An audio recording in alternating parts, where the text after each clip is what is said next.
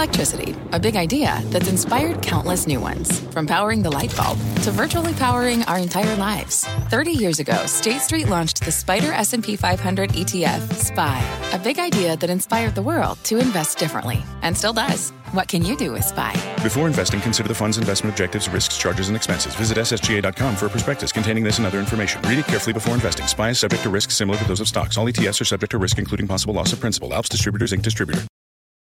Market insight and analysis. You're listening to the opening bell of CNBC's Squawk on the Street.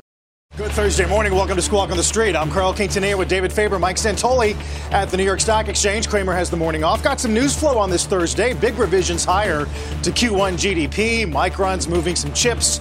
Banks pass the stress test, and an important day for IPOs. Our roadmap begins with the return of the IPO. 3 new listings set to debut here at the NYSE. We're going to be joined by the CEOs of 2 of them. Plus, shares of Micron are rallying in the pre-market. The chipmaker delivered a bullish forecast, signaled an end to its supply glut, but does warn the full impact of a China chip ban. Well, that remains unknown. Disney got a downgrade over at KeyBank due to, quote, meaningful uncertainty around that media giant. We'll talk a bit about that. NBA rights, ESPN, what else, Colin? Let's begin the big Thursday for the IPO market. Thrift shop operator Savers Value Village, Kodiak Gas Services, Fidelis Insurance, all going public here at the big board. The 3 IPOs combined failed to hit the $1 billion mark, with Savers being the only one to exceed its projected price range. As we said, don't miss our interviews with the CEOs of Savers and Kodiak coming after the opening bell. Yes, some discussion this morning, Mike, about how the pricing hasn't been ebullient. Yeah, buyers pretty discerning about it, not necessarily feeling as if they have to be too aggressive on the bid side. It's some ways textbook the way the IPO market reopens after being dormant for a long time, 6 or 8 months after a market low. You got some stability in interest rates. The deals that were kind of stacked up get out and test the market. In these cases, too, you have private equity owners or larger companies or sovereign wealth fund owners that just want to monetize these assets. So the sellers want to have a deal done. And so, it's not necessarily the case where everyone is assuming you can flip them for a huge gain. So I think it's healthy on balance. We'll see how they trade. And the fact that we're talking about 3 shows that the kind of the machinery is cranking forward, but slowly enough to where you're not like losing yourself in all the tickers that are being thrown at you. So it seems, again, a pretty rational environment. I think would also say the history of deals that get done in the early part of a reopened IPO cycle often do benefit the buyers more than the sellers. So you get rationally valued deals. I mean, if you want to look at extreme examples, Visa coming public, that was actually more of a distress sale in 08 by the banks. Even Google, I mean, it was not a traditional IPO, but it happened at the early edge of when things were reopening after the tech crash. But those were enormous deals. Yeah. I mean, no, I'm just saying. Visa was the biggest IPO of all time. Absolutely. Yeah. And therefore, the sellers needed to have it happen. And so, in retrospect, it was a really good entry point. I'm not suggesting this is what's going on right now. Okay. What I'm saying is it's a little more of a balanced market as opposed to if you want stock shares on this deal, you have to pay up, and it goes to the benefit of the issuer, not the buyer. Here's a look at Visa, of course, which we do remark on. Yeah, there you go. In terms of its market cap, although it hasn't done much in a little bit, interestingly. Sort of hung in there now for, sorry about that. Yeah, it got pretty expensive and has been chopping sideways for quite some time now. There's also the notion, Tom Sosnoff on Squawk this morning sort of raised the idea that SPACs, in his view at least, set the market back 5 years. I don't know if that's the case in terms of... Introduced an element of toxicity to the whole thing. Perhaps. I mean, I don't know. It seems like, I don't know why you would say a traditionally underwritten IPO where you're actually, you know what the financials are. You're not kind of giving somebody just a pool of capital. I don't know. I do think that there was certainly a once bitten, twice shy type of response from buyers. But you're also not seeing like a lot of inflows into small cap growth funds. It's not as if there's already that fever built up to where you have this craving out there for every new deal. So, it has to happen. It's a process. It's not, a moment. And when it comes to SPACs, listen, it inflated, obviously, the size of the IPO market in a significant way and the size of the M&A market, because remember, every time they did one of these as well, it was counted as a transaction. Sure. That's not coming back, as we talk so often. And to Mike's point, and again, the distinction, In this case, the companies are beholden at least to the numbers they're putting in those S1s as opposed to those crazy projections you saw time after time that we would talk about endlessly that came from the SPACs because they were very different in terms of what they were required to actually do in terms of standing by some of those numbers. And bigger picture, the kind of supply-demand dynamic for equities in aggregate has been pretty favorable because you still do have lots of buybacks going on. Even though flows have been hit or miss, you didn't have any issuance against it. And now in the last few months, both secondaries and IPOs are starting up again. So that'll, perhaps bring things more into balance. So it's not just the fact that you have this persistent bid out there going after a finite amount of equity. Right.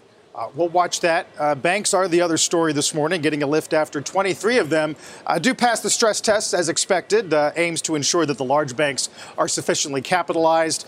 Some of the models they were looking at were, say, decline in housing prices of 38%, 40% on CRE. Capital One made some news as the highest losses in this scenario. Yes, and might need to top up capital. A couple of other ones I know JP Morgan downgraded was a Citizens Financial on that rationale as well. The idea that they're going to have to accrue more capital. But in general, it's first of all an incredibly onerous test. You're talking about just a huge crash in GDP and asset prices. And it seems as if more or less, most of these banks cleared it reasonably well. Seems like a removal of just a modest overhang. We'll see what it means for share buybacks.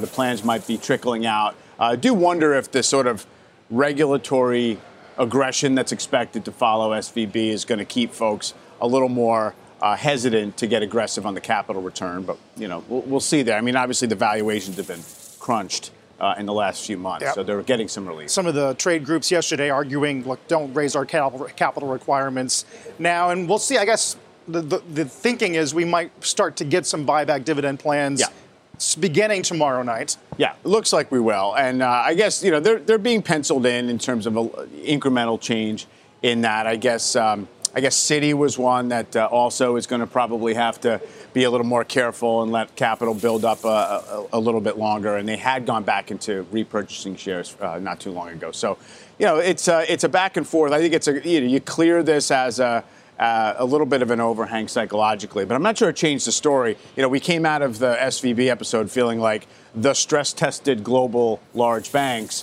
were the relative haven. We weren't too worried about them. Now, the stress test says, okay, you still don't have to worry about them. So I don't know if it's something more than that at this point.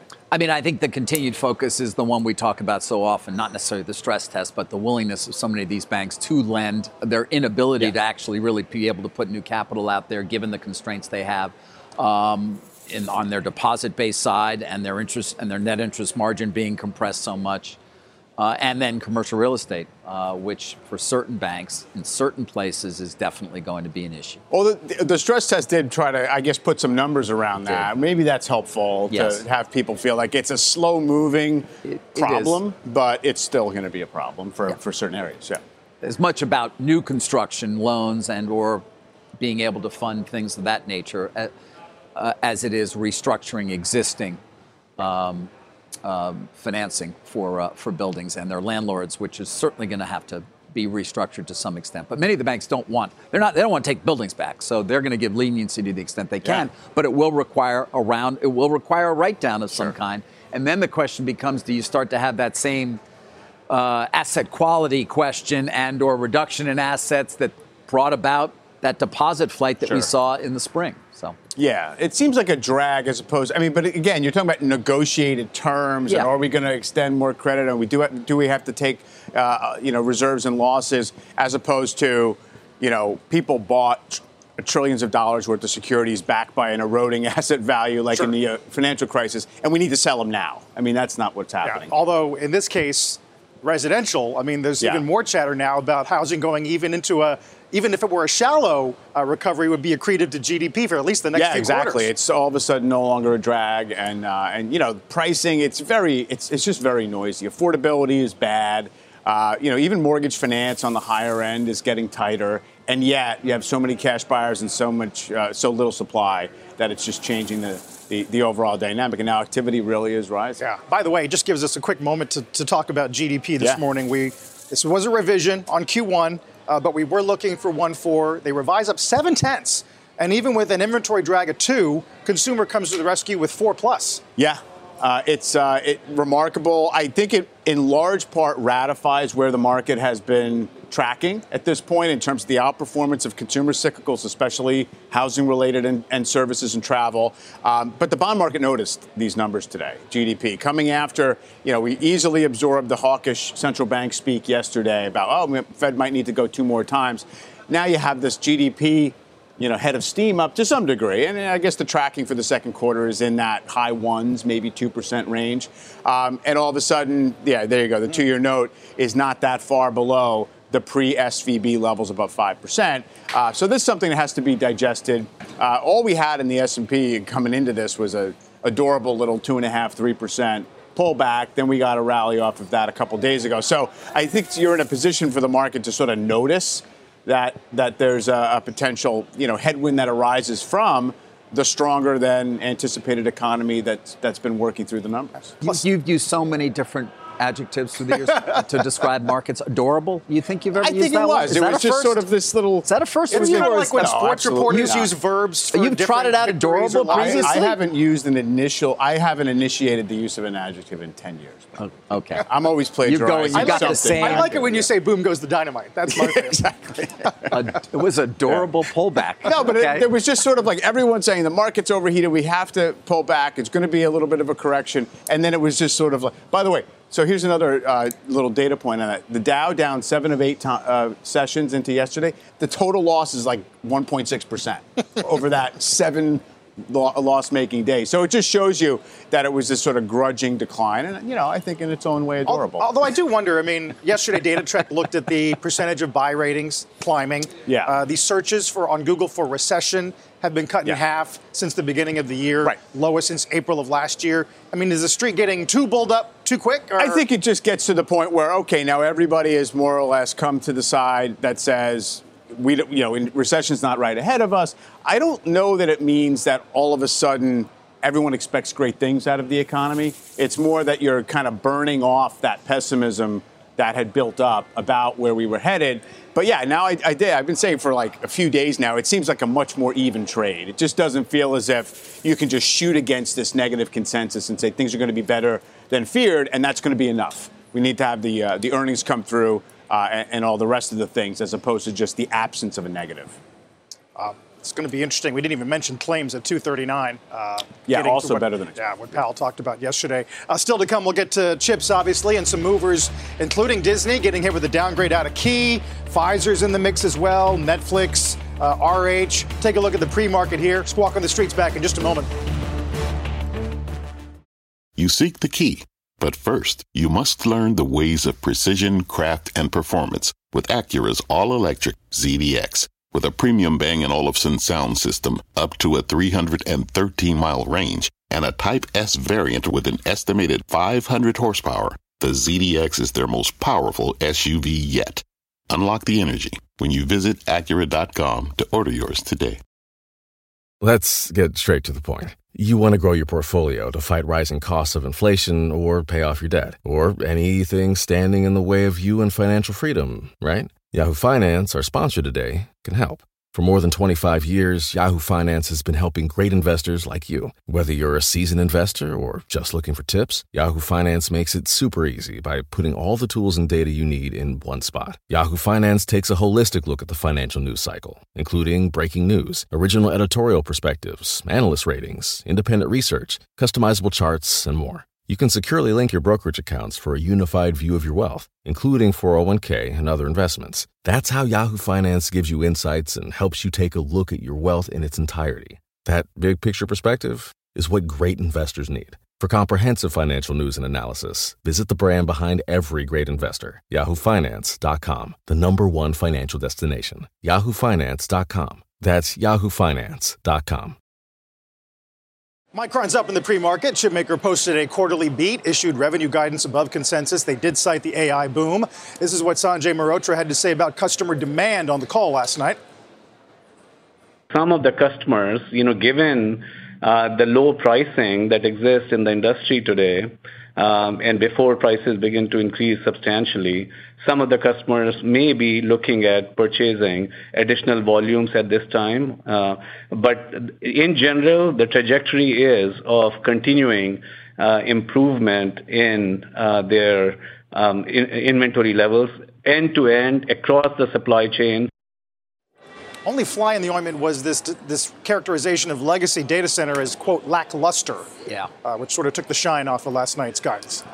The recent acceleration in the adoption of generative AI, though, driving higher than expected industry demand for memory and storage, they say. But to your point, Carl, on the call they as well did point to mainstream data center applications continuing to be lackluster. They pointed out, Mike, AI servers have 6 to 8 times the DRAM content of a regular server, 3 times the NAND content, and say some customers are deploying AI compute capability with substantially higher memory content.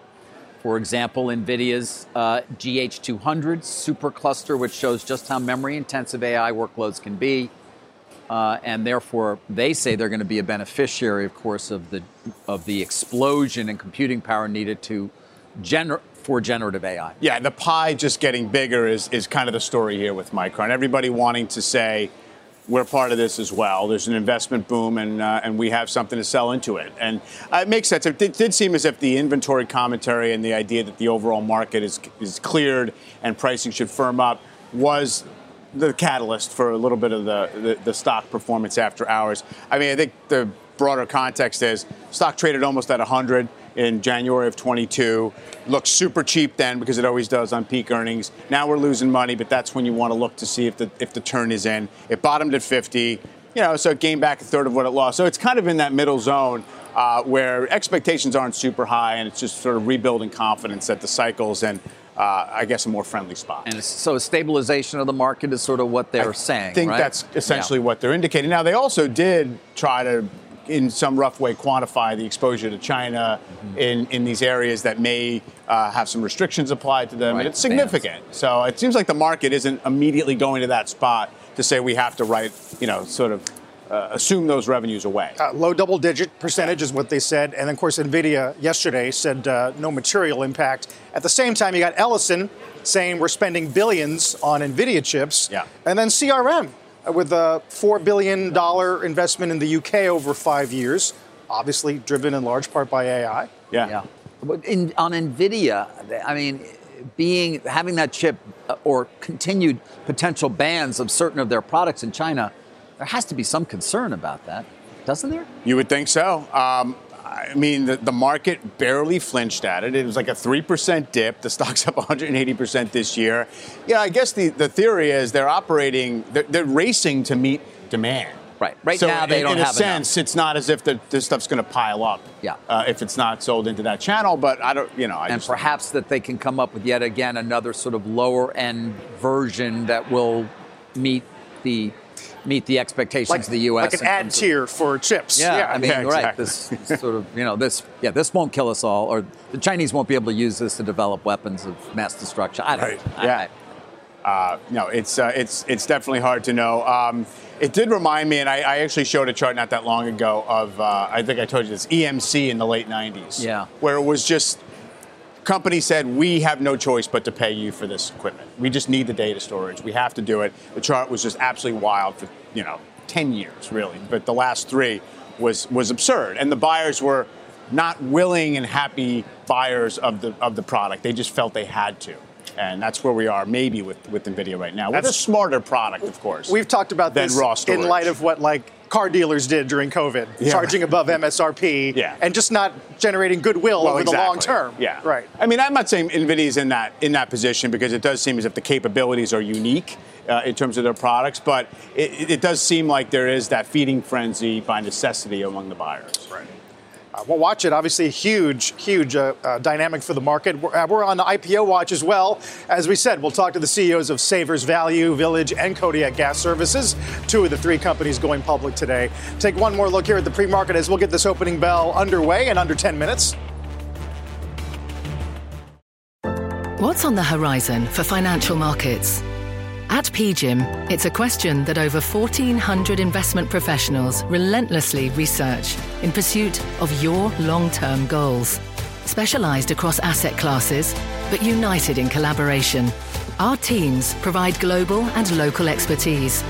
Our investments shape tomorrow, today. Pursue your tomorrow with PGIM, a leading global asset manager.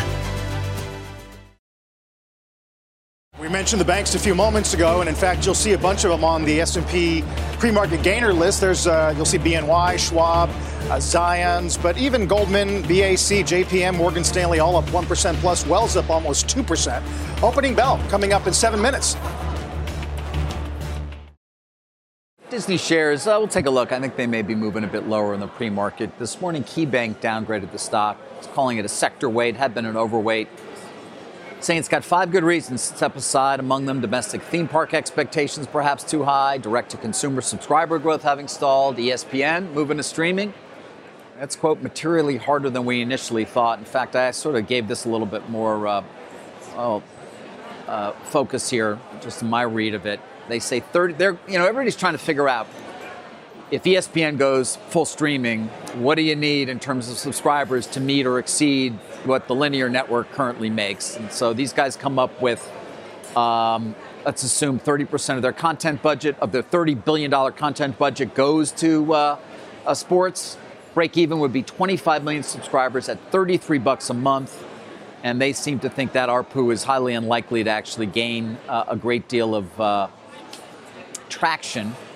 And that makes them cautious on the cash cow that may have a worse future in streaming versus linear than originally anticipated, is what they say. Yeah, they're citing some survey work about willingness to pay, I guess, among consumers. I mean, what is that? A third of cable households would have to opt in? 25 mil, not quite, but not quite. It's a lot, but a lot. At $33 a month. 33 a month. So yeah, over $360 a year. That's a pretty big number. I did like how he said, this note might call the bottom, but we don't think so. Always good when an analyst is calling their own. Right. Nice. Yeah. I mean, you have to nod in the direction of, look, it's been a weak stock. We thought things would turn. It's trading at levels we first saw like 8 or 9 years ago. And, maybe sentiment's been washed out. But honestly, 75% buy rating still on the street. People do like it, just in terms of, quality within the sector, I think is essentially the takeaway. And then the valuation is neither here nor there. I mean, you look at, the enterprise value to cash flow, and it's just kind of where it traded before the pandemic. Right, around 12 times fiscal year 24 EBITDA, which is not cheap, but not expensive. Exactly. Overly expensive. It's not overly expensive, and there's $40 billion in net debt. So it's all that kind of give and take. It is. Maybe the more interesting line is about parks, where they argue attendance has been softer than consensus in April and in May, and margins may come under pressure as they've got some stuff to deal with in terms of their employees and comp. Which doesn't sound at all like an environment where the consumer is just traveling like mad. It doesn't. I do think maybe he's kind of putting it up against a complacency about how theme parks are not the thing you have to be concerned about at all. But really, though, also streaming churn is a big theme of the call as well. Just this idea that Disney Plus and Hulu have not necessarily had a much better churn experience. It seems like, in total, subs kind of stalling out, sub growth stalling out. So not a lot that we didn't, I think, know in a sense that was surrounding the company, but definitely bundled all together, it sort of gives you this takeaway of probably no rush to buy it here, I think, is the message. It does contrast nicely with the Citi Positive Catalyst Watch on Netflix. I think they go to 500 based on the ad tier optimism. Yes, and just the buy side loves the Netflix story. This stock traded almost at 700. Earnings estimates going up for all the reasons that the analysts are citing, and there's still 19 non-buy ratings on the street. So every analyst can be the one to say, I'm not going to be the last one to capitulate. Let's get the opening bell at the CNBC Real-Time Exchange at the big board. It is reinsurance company Fidelis celebrating its IPO today. One of 3 on the floor. We talked about them a lot this morning. And at the NASDAQ, it's Beloved Arise, a national youth organization. We haven't really touched on oil, even as Goldman yesterday trimmed some of their Brent forecasts. And, of course, Buffett continues to pile into Oxy. Yes, bought some more Oxy. It sort of inches up. So I view his approach to this stock as really a quasi-arbitrage because the warrants that he holds to buy $5 billion additional shares of Oxy are struck at something like $59.62. So anytime Oxy shares trade below that, there's an incentive, if you're going to exercise the warrants down the road, to buy it below that price, and it reduces your overall aggregate cost. So, we can kind of try to divine some grand intentions around this, owning the whole company. He says no. His comments were, we have no intention to do that. It seems just the math gets him to, or gets Berkshire to bid at those levels, and really more points up how the whole group has traded. Mike, give me those numbers again on the warrants. I think it's struck at $59.62. Okay. So in theory, if it trades below that, right? And you still think that the overall fundamental value long term is intact, and you're willing to exercise those warrants at some point, it makes sense, I guess, to just buy a little bit. You bring your average price down. I guess that's the logic. Got it. Understood. Guys, I want. There's Berkshire. There's the headline, of course. And as Mike said, and you were there, he's not going to buy the whole company because that was the speculation. Yeah. Although some have pointed out that didn't he have a similarly sized stake in Burlington Northern Santa Fe before acquiring the whole company? Something would probably have to happen to make him want to bid for everything. But yeah, definitely, it's not as if he's building with a goal of owning the whole company. It seems. Company he owns the most dollar-wise of, we won't know well, and we're continuing to focus on it because it's near that $3 trillion number. Yeah. What is it? 190 something, right? We're getting very close. 190.73 for Apple. That's what I'm talking about here. Obviously, Berkshire's largest holding by far. Absolutely. 190.73. That's the price it would have to get to based on the share count that we think we know and all the rest of it. And it just sort of brings up the fact that you're kind of pointing to this spot in empty space to say that this is the moment it gets there. It's doubled the market cap in 3 years. So it got to $1.5 trillion in June of 2020. And so, and the stock has done even better than that, of course, because they keep reducing the share float. And it represents a huge chunk of Berkshire's overall, public portfolio at this point. In fact, if you look at the stock, Berkshire Hathaway against Apple over multi-year periods, it has actually tracked. Not exactly, but if you did that blended with like some insurance and consumer staples, it gets you right there. Yeah, there you go. That is. We sometimes forget Berkshire is right up there in terms of market value as well. Oh yeah, it's like number 7, top 6 or 8. Like that. Yeah, exactly. Yeah. With its own market value. Where are we on multiples in terms of Apple right now? Are we getting towards a high point, Mike? Yeah, I mean, it's getting toward 30 if it's not there exactly. I think it's, so call it 25 times free cash flow. I mean, most of the earnings are free cash flow. So it's not close to being, the most expensive company among the huge NASDAQ stocks, of course. You have to go to NVIDIA and Amazon and the rest to look for that. But it's certainly at the upper end of Apple's own history, where it has traded. So, it's getting stretched. And I keep pointing out the incredibly orderly linear climb that chart implies right there. It just shows it's just kind of... Meta's kind of the same way. We're buying more. Yes. Meta's same way, although... Meta way below the all-time high, so it's doing that as a comeback. But you're absolutely right. People just have locked into the fundamental stories and the balance sheets. They feel like, they're not going to get fired for owning more of. We've been comparing the $3 trillion to various economies or countries or GDPs. Yeah. Today, Goldman says it's actually bigger than 5 entire market cap sectors. Yes. Not combined, but bigger than REITs, bigger than materials, utes, energy, and staples. Yeah. As determined by Goldman. Exactly. Which is, by the way, a more relevant comparison than GDP, which is just the amount of output in a given year for a country. That's arbitrary. But look, it's at $100 billion in net income this year. Yeah. So I'm not sure any of those sectors have that and growing in future years. So you can argue it back and forth a lot of ways. I do think there's a chance that the market's, you're kind of emptying the tank of willing buying power in that category of stock before too long. What's interesting to me here is the way that, Treasury yields have gotten noticed and they're going higher. It's not necessarily hurting the NASDAQ. That story is, that relationship is loosened up. but just in general, keeping the market from just celebrating the great economic numbers because of what could come next in terms of policy.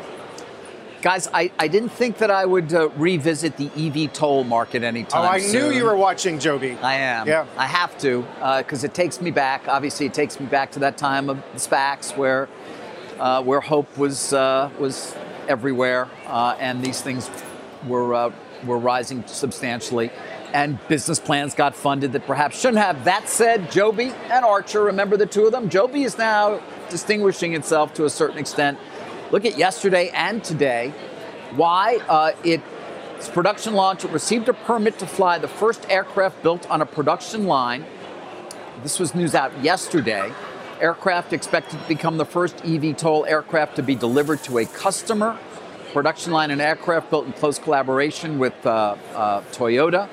And this is in California, but expected to become the first aircraft to be delivered when it moves to Edwards Air Force Base in 2024 to be operated by Joby as part of the company's Agility Prime contract with the U.S. Air Force. This is what we used to characterize as flying cars. They're not. What they are is all electric, small planes that eventually even may be autonomous and that are thought to create a new world of mobility. And of course, it always brings me back to that Morgan Stanley report, which said 9 trillion. Yeah, 9 trillion. But by 2050. We got time. To be fair, we still have 27 or so years. But yes, that was their median case. Their bull case was 18 trillion. Nice. That's a lot of Morgan flying Stanley, around. $18 trillion total addressable market. So basically, the entire world will change completely. I should say that, if things don't go well, they have a lower TAM. But yes, 9 trillion globally. Wow. They also added the Toyota North American CEO to the board. Toyota's, by the way, which just had, I think, May global sales up 10. I mean, you're dealing with someone who knows how to operate at scale. Well, for sure. Yeah, it doesn't hurt to have that one there. But, so we have... Back above its SPAC price, by the way. I was going to say, so we have Joby, we have a Virgin Galactic launch, and 3 other IPOs. So correct. We're back. It's happening again. You want a SPAC? You got any ideas? No. You mentioned sort of how rates are not necessarily colliding with equities. It reminds me of Powell yesterday, where Sarah gave him the chance to jawbone the markets a bit, and she said that they're fighting the Fed. Does that bother you? And I think his words were something along the lines of, "That's not how I think about it." Right. And there's some pieces written this morning about how he could have used that to put the markets in their place, and he took a pass. Yes, and 11 months ago, he more or less did use it at Jackson Hole, with the S&P 500 having just touched 4,300. So really not that far from these levels. But I think it's very consistent with his general sense out there of, we've done a lot. We're going to let time do some of the work at this point in terms of having higher rates, restrain the economy and inflation. We don't have to target outright job losses. We don't have to target asset prices. We think that this is going to work its way through the system, or at least we're going to try and see if it does. Data dependency was the overall message, I think, that was meant to be conveyed, and more or less got there. But now you get better data. You have revised higher GDP. We got PCE coming tomorrow, so you have an edgy bond market. And so therefore, the 10-year note yield, at the upper end, again, of its range, certainly of its post-SVB range. Now some headlines out of Brainerd, who's relatively new into the gig, but reason to believe we can get near 2% inflation before the election. Yeah. Okay. November which is 24. not what Powell was saying yesterday. No, but that's also, a year and a few months away, right? So again, you don't know if it's going to be a straight line down to that point. But Powell yesterday also granting the fact that things like shelter costs are going to be easing. So kind of using some of the forward-looking indicators of inflation, as opposed to, if you go back last year, you didn't even want to talk about it. Remember his line, this is not a time for a particularly nuanced view of inflation. We're not they were even so thinking far about behind, so far behind, inflation's so off our target. Let's not even try to get subtle about it. Now it's different. They're close enough. They're in the zone of where they want to be, and they're kind of working around the edges of policy. It seems to me. Guys, by the way, Micron is the biggest loser in the S&P right now. it turned around. It turned around. It's down almost 3%. So I don't know if that was just a quick sell the news, a chance to get out when nothing much changed in the quarter. But just a note. It's a good note. And the banks are at the top. Did want to hit, guys, my daily quick review of the continued trial in San Francisco, FTC versus Microsoft, as Microsoft continues to obviously try to win this case, prevent an injunction that would stop the deal.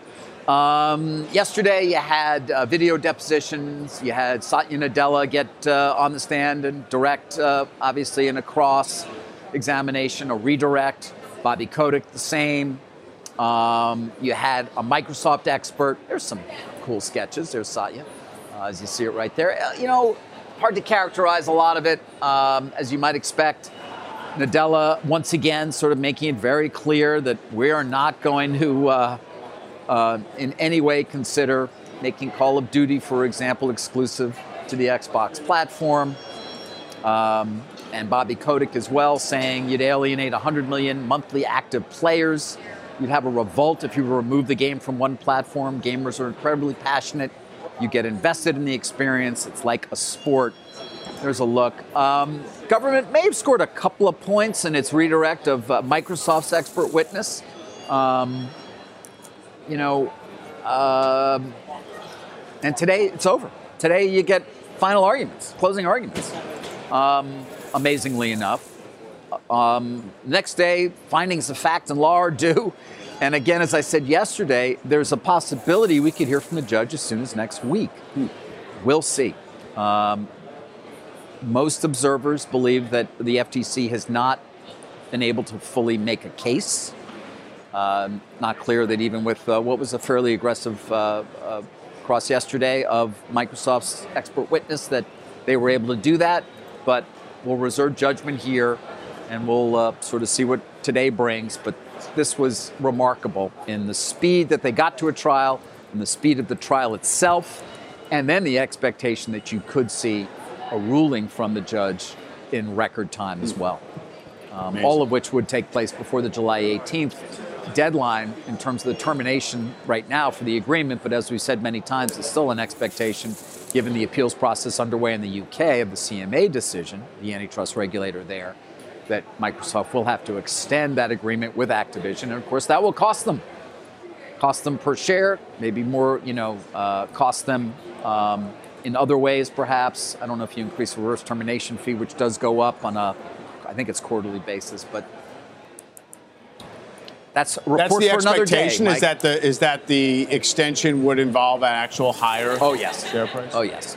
Absolutely. Yeah. Because there is a belief that Activision would be worth more. It's in a better spot. Were you to say, I want to buy you today, the premium would be above. Sure. Yeah. And that its business has improved, which goes to the point as to why you see it, even with what are significant doubts as to whether this deal will still get to the finish line, given the opposition in the UK, that Activision inhabits that price, because there is a belief that the overall fundamentals of the business the downside's not that great. Yeah, exactly. Interesting. But we don't know what that negotiation will look like, or whether there's some plan Microsoft has to somehow keep Activision separate, close the deal, and say to the CMA, we'll continue the appeals process with Activision as separate. I don't even want to get into the speculation. Yeah, gotcha.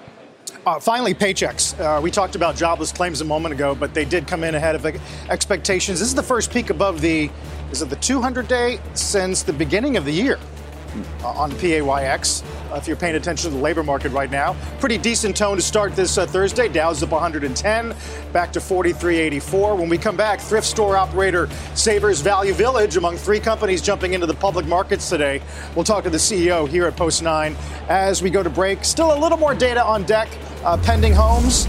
Don't forget tomorrow, of course, the all-important PCE. By the way, Nike also tonight, but that 10-year back to 487. Don't go anywhere. Big day for IPOs. As we said, there's a look at today's big three, including Savers Value Village, prices at 18 above the range. And we are going to talk to the CEO in just a couple of moments as we get a decent open here. S&P's up almost 6 points. Don't go anywhere.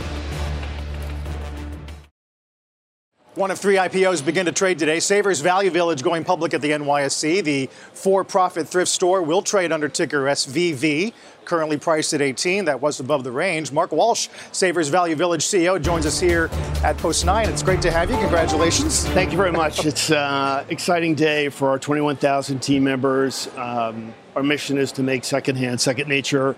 We're really proud of what we do and how we do it. I want to talk about the business, but you're being used in part as a tell for the IPO market in general. And we were talking during the break about how you thought about this process beginning quite a while ago now, right? Yeah, we started the Tesla Waters meetings in late 21, early 22. So we educated the investor community during that time. We've kept our S1 fresh throughout that period, and it's worked out to be, I think, a great benefit for us as we got through this part of the process on the roadshow. Investor community really excited about, I think, what we do and how we do it. Profitability metrics are strong, and we've got some great secular tailwinds behind us that make this, from an investment standpoint, very attractive. We've seen some takes that it's somehow a framework to play an economy that gets softer, perhaps, but maybe there are sort of generational dynamics that make it timeless. How do you think about that? Well, that's interesting that you ask, because there are generational aspects that do make it timeless. What we're seeing, especially today, is our new customers are skewing much, much younger.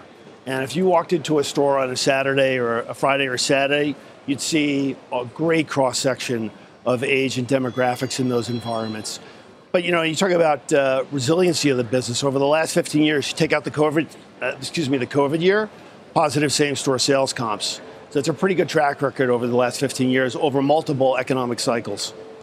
Yeah, I mean, just in terms of it being the sort of prevailing mode, I have teenage daughters. It's kind of what they do is thrift and look secondhand. Is there a risk that it's therefore a fashion phase? To look in that direction as opposed to something that's actually going to be enduring? No, I think it is enduring. I think what we see in Canada, we typically have, when we talk to our executives in Canada, they see the Canadian market as 5 to 7 years ahead of the U.S. market in terms of acceptance of thrift as a mainstream retail environment. So we're not worried about that. I think for us, it's about making the experience contemporary. 80% of consumers that we surveyed indicate they've touched thrift as either a shopper, a donor, or both. 90% of that 80% indicate they're going to interact with thrift on a more ongoing basis in the years to come. So we're pretty bullish on the future. Proceeds from today, I think, going to be used to pay down debt. Is that correct? Principally to pay down debt. The upsize we did will be a secondary to our private equity partner Ares. And as for Ares, I mean, they'll still control the company. What are their plans in terms of selling shares over time? Do you know? They've been a tremendous partner. I don't think it's appropriate for me to speak on their behalf as to their disposition strategy, but I couldn't be happier with the partnership we've had with Ares over the last 4 years during my tenure. All right, but shareholders want to know if they're going to be dumping a lot more shares because it would have an impact. So is there any plan on their part you can share? No, I can't share that at this time. I mean, I think we're going through the process. Obviously, this is the first secondary. What would make sense and how Ares positions it. Look, they're invested in the business. They want to make sure that the business continues to perform strongly, both operationally and certainly from a public markets view perspective. You mentioned Canada being a few years ahead. Is the growth is it a North American story? And if it's about increasing density in North America, why do they think of this differently than we do here in the States? Well, interesting. Our unaided brand awareness in Canada is 93%. So it is really a powerful and mainstream part of the Canadian retail segment.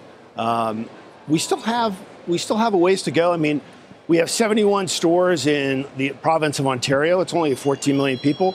We're opening up 2 or 3 more in the coming years. So we're very excited about our prospects in Canada as well. And obviously, I think the stores ramp up faster in Canada, given that brand awareness. Does this market lend itself more to an in-person experience, and therefore, online won't be as strong? I think it's a great question. 2 things. We did a lot of work around should we pursue the online category at $5 AURs. It's simply uneconomic and not a smart use of our investors' capital. On the flip side of that, we do, again, survey data, 70% of thrifters much prefer the brick and mortar experience. You get to touch it. It's about that thrill of the treasure hunt. We put 33,000 items, new items in a store on average per week, and we turn 15 times a year.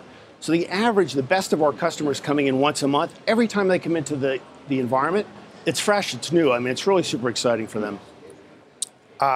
It's fascinating. I can't wait to hear more about it and see how this stock trades. But thank you for coming in. Yeah, thank you very much. Appreciate the time. Great to see you. Great to see you. I'm David Faber. Join me, Carl Quintanilla, and Jim Cramer for the opening bell hour of CNBC's Squawk on the Street, the podcast. Subscribe for free wherever you listen.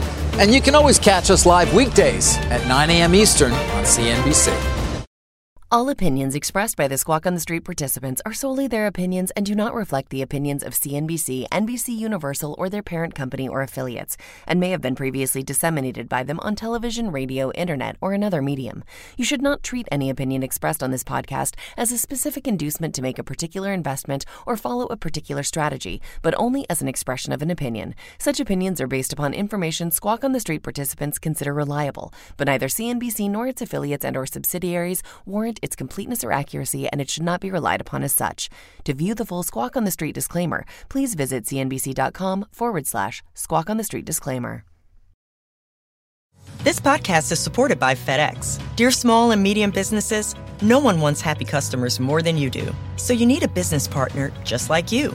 Like FedEx, who understands your passion for serving your customers because they have the same commitment towards you.